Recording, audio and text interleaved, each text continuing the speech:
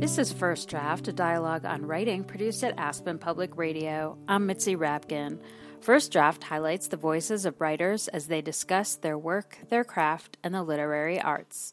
My guest, who joined me via Skype, is Maile Meloy, author of the novels Liars and Saints and A Family Daughter, as well as the Apothecary trilogy for young readers and 3 short story collections. Her essays have appeared in The New Yorker, The New York Times, and The Wall Street Journal, among others. Her latest novel, Do Not Become Alarmed, tells the story of 2 cousins and their families who take a holiday cruise that turns to emotional horror when the children disappear on a Central American beach. We began by discussing the genesis of this novel.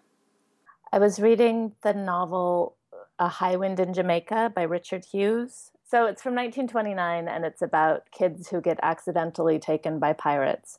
And the pirates don't really want the kids, and the kids kind of love being on the pirate ship, mostly.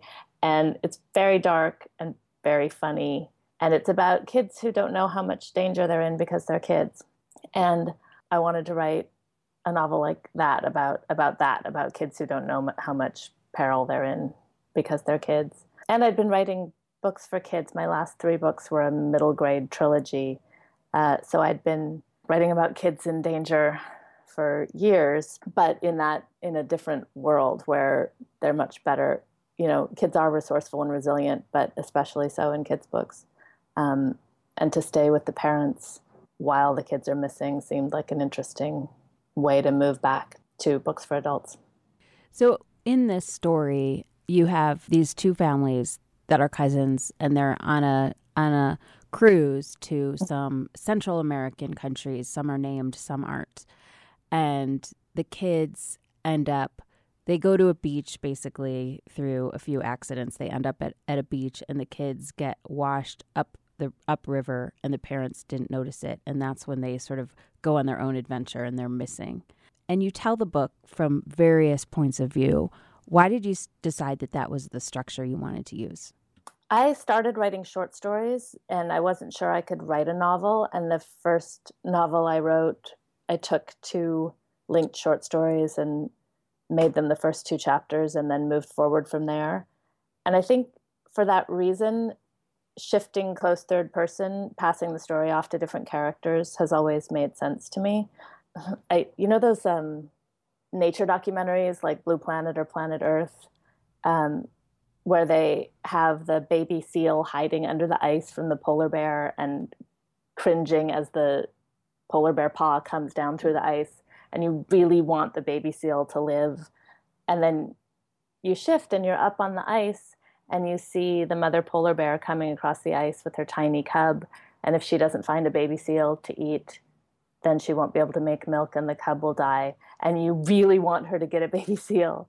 And I just love that kind of narrative structure where you are on the side of the character you're with, and then you shift and you see the story from the perspective of some other character, and then the story naturally is passed off between them. So that's how I've written all of my novels but one, and this one started with the 2 families, and they each had 2 kids because I wanted the sibling relationships. And then they meet some people on the ship whose world is different from theirs and experience is different from theirs. And then when they're in Central America, they meet people whose experience is very different from theirs. And so it sort of ended up being about 6 families, 2 North American, 2 Central American, and 2 South American. But I didn't know it was going to get so populated when I started it. I'm always kind of feeling my way forward as I go.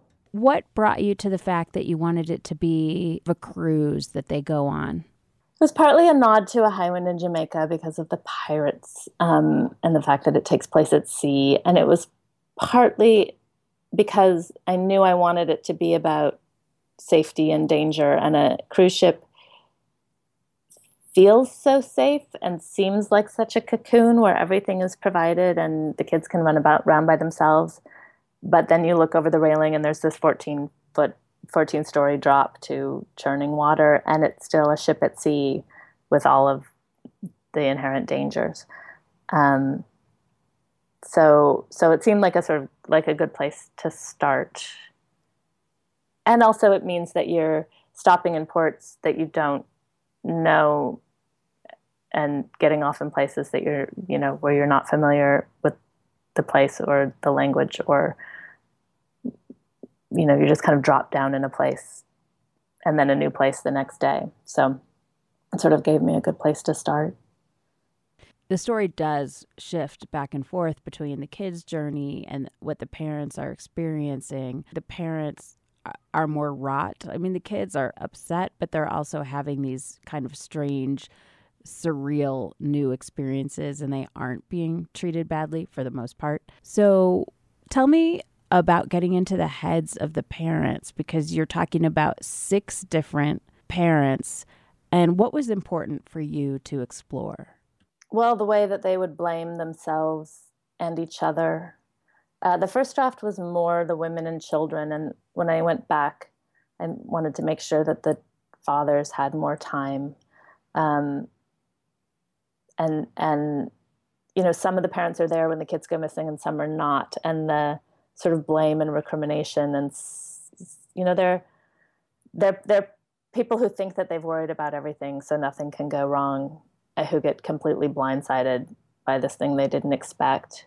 And I think for the women, that thing of trying to hold everything all together, and like what happens if you let down your guard for a minute, was sort of central to it. You're listening to First Draft, a dialogue on writing produced at Aspen Public Radio. I'm Mitzi Rapkin. My guest who joined me via Skype is Maile Meloy, author of the novel Do Not Become Alarmed. When we first meet the families, we meet Liv and Nora and their cousins. And I'm wondering if that was important for you to have them not just be friends, but be family. They were actually friends in the first draft, and I think they were sort of more alike than the women. And I decided that in an Aristotelian sense, they should be brought closer, that it would be a better story if they were closer. And so I decided I would make them sisters, and I thought this was a genius idea. And I told a friend who has a sister who's close to her in age that I was going to make them sisters, and she said, I would murder my sister if my kids got lost on her watch. And I thought, okay, maybe not sisters. But cousins who grew up together seemed like a good compromise. It meant they were closer. It also meant that they had a history together. And I think kids who grow up together kind of differentiate on purpose. It gave me more history for them and their relationship. So the kids end up being taken by, his name is Raul. How did you create a kidnapper, per se, who wasn't going to be some stereotypical Central American bad guy? I just tried to make all the characters feel real, and like real people. There is the one character who is a bad guy in the way sociopaths are bad guys, and that's not because he's Central American. It's because he's a bad person. But all of the others aren't. And I got sort of interested in the question of sociopathy in the last couple of years, and how hard it is to understand sort of not having a conscience. And I think that was part of what I was thinking about while I was writing it. But then, there's a little girl who's traveling north to try to get to her parents. And she was really important for the book. And I had written her after the kids went missing, and then ended up moving her chapters earlier because she creates such context for the Americans and their assumptions about safety, and their assumptions about what a kid is capable of. And like moving her chapters earlier just changed the whole book and gave you kind of a wider perspective. And did you learn something along the way about yourself as a writer, or about your thoughts about race and class and privilege? Because, you have these Americans, you have some kids that they're with that are South American, there's privilege and non-privilege. Yes, I really set out with just the idea of kids in danger who don't know they are. And as I always figure out what a book is about as I'm writing it, and discovering that it was about privilege and about America's place in the world and about accidents of birth and circumstance and geography and how they determine our assumptions about, about safety. That all sort of became clear to me as I was writing it, definitely. It also made me think about parenting, and that if you take your eye off the ball for maybe 5 minutes, what can happen, and the guilt and the blame.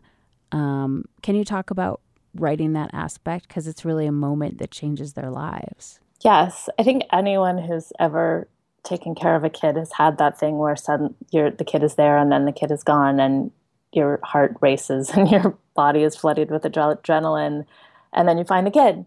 But the fear, like sort of dramatizing what happens if that doesn't, if you let your guard down for a minute and the worst thing does happen, just how that plays out. A lot of people I love had babies while I was writing this, and which is just such a beautiful act of optimism. And I think so. I think it was a way of sort of thinking about parenthood and motherhood and the fear and anxiety that come with having to keep this child alive. Do you think these characters did learn anything from their catastrophe? I think they just learned that a blow can come from anywhere, and it's more likely to come to some people than others, but that no one is protected. You're listening to First Draft, a dialogue on writing produced at Aspen Public Radio. I'm Mitzi Rapkin. My guest who joined me via Skype is Maile Meloy, author of the novel Do Not Become Alarmed. How do you set out about writing something that's kind of considered a thriller? How do you keep that momentum and suspense going? I didn't set out to write a thriller, but I do think that writing for kids made my plot devising muscle stronger. And because I've just written these 3 novels for 9 to 12-year-olds, you really have to keep things moving. And I like a fast plot with stuff that happens anyway, but I think it just made me better at it. And so I think I was bringing things I'd learned. My first 4 books were for adults, and I had learned a lot about character and structure and language and interiority.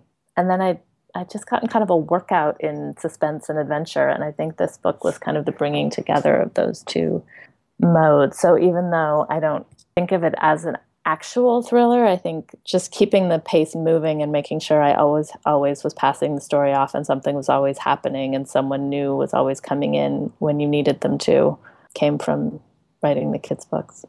What draws you to writing young adult books? I'd never planned to. Some filmmaker friends of mine wanted to make a family movie set during the Cold War in the 50s and asked me to write a novel that they could base it on. And it really just seemed like it was going to be this quick experiment. And it took over my life for 6 years. And it was really fun and really freeing. And they're Cold War spy novels with kids and magic. And when you've been writing realistic fiction for adults, having characters who can fly and be invisible opens up a whole new world. And I do think it opened up parts of my brain that I hadn't been using before. I can't believe someone just said, "Hey, can you write a novel?" And you were like, "Sure." It was at that kind of vulnerable moment when you've just finished a book and you don't know what you're going to do next, and you're kind of waiting for the well to fill up. Yeah, I didn't know what I was getting into. Did they make the movie? No, they're developing it right now as a TV series, which I think actually makes a lot more sense, partly because the movie and TV business has changed since I wrote the first book, but also because I think it's hard to adapt novels as films. I think there's kind of too much story and you end up having to compress too much. But I do think they adapt really naturally for a series.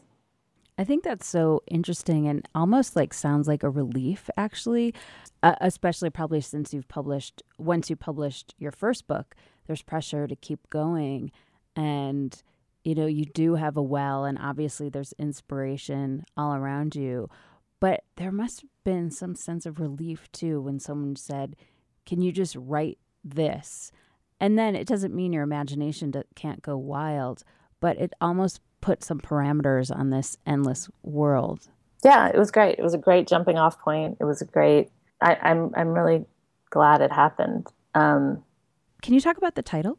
Do Not Become Alarmed. Yes, I had long ago wanted to write a short story with that title, and I'd never made the short story work. But it's from the plaque in elevators that says, if the elevator doors fail to open, please do not become alarmed. And then below that it says, please push the button marked alarm to summon help. I think the sort of contradiction and absurdity of that, and the fact that if someone says do not become alarmed, your heart rate immediately goes up. So it's kind of a reassurance and it's kind of not a reassurance at the same time.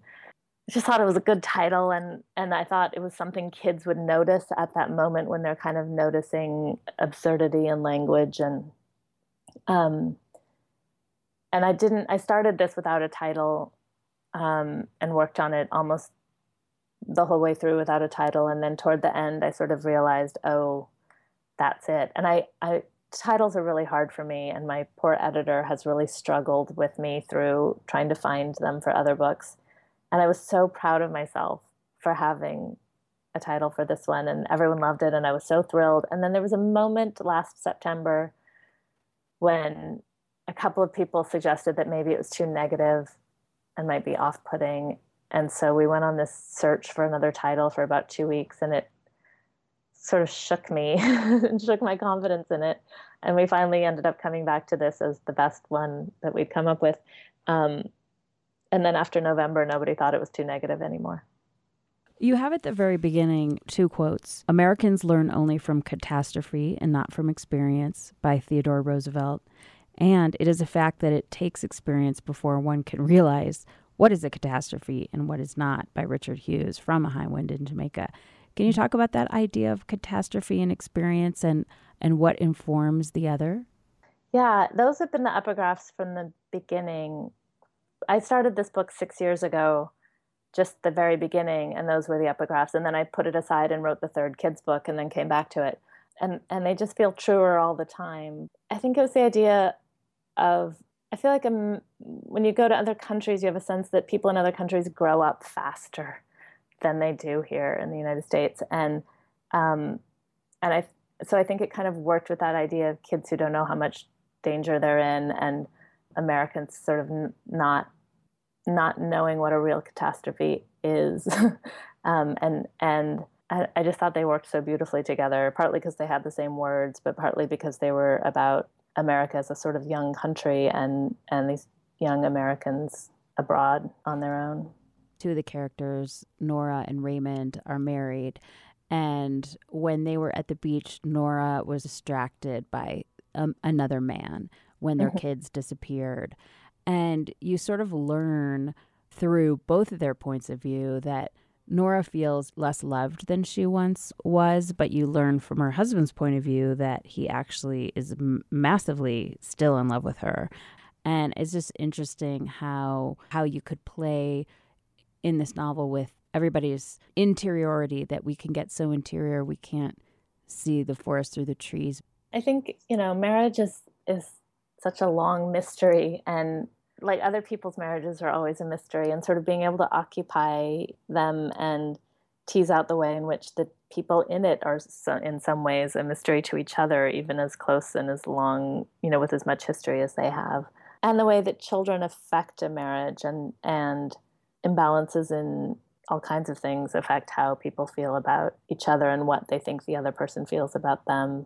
I love the idea that there are misunderstandings between people who are really close, and that those misunderstandings can have consequences, and you can kind of dramatize that. You're listening to First Draft, a dialogue on writing produced at Aspen Public Radio. I'm Mitzi Rapkin. My guest who joined me via Skype is Maile Meloy, author of the novel Do Not Become Alarmed. Can you read a passage from something that speaks to you or influenced you as a writer? Yes. It's kind of the great passage, but I read 100 Years of Solitude when I was first starting to write stories, which was when I first got out of college, and I was substitute teaching at my old high school and had no idea what I was going to do next, and I started writing short stories, but I didn't think that I could make a living doing that. And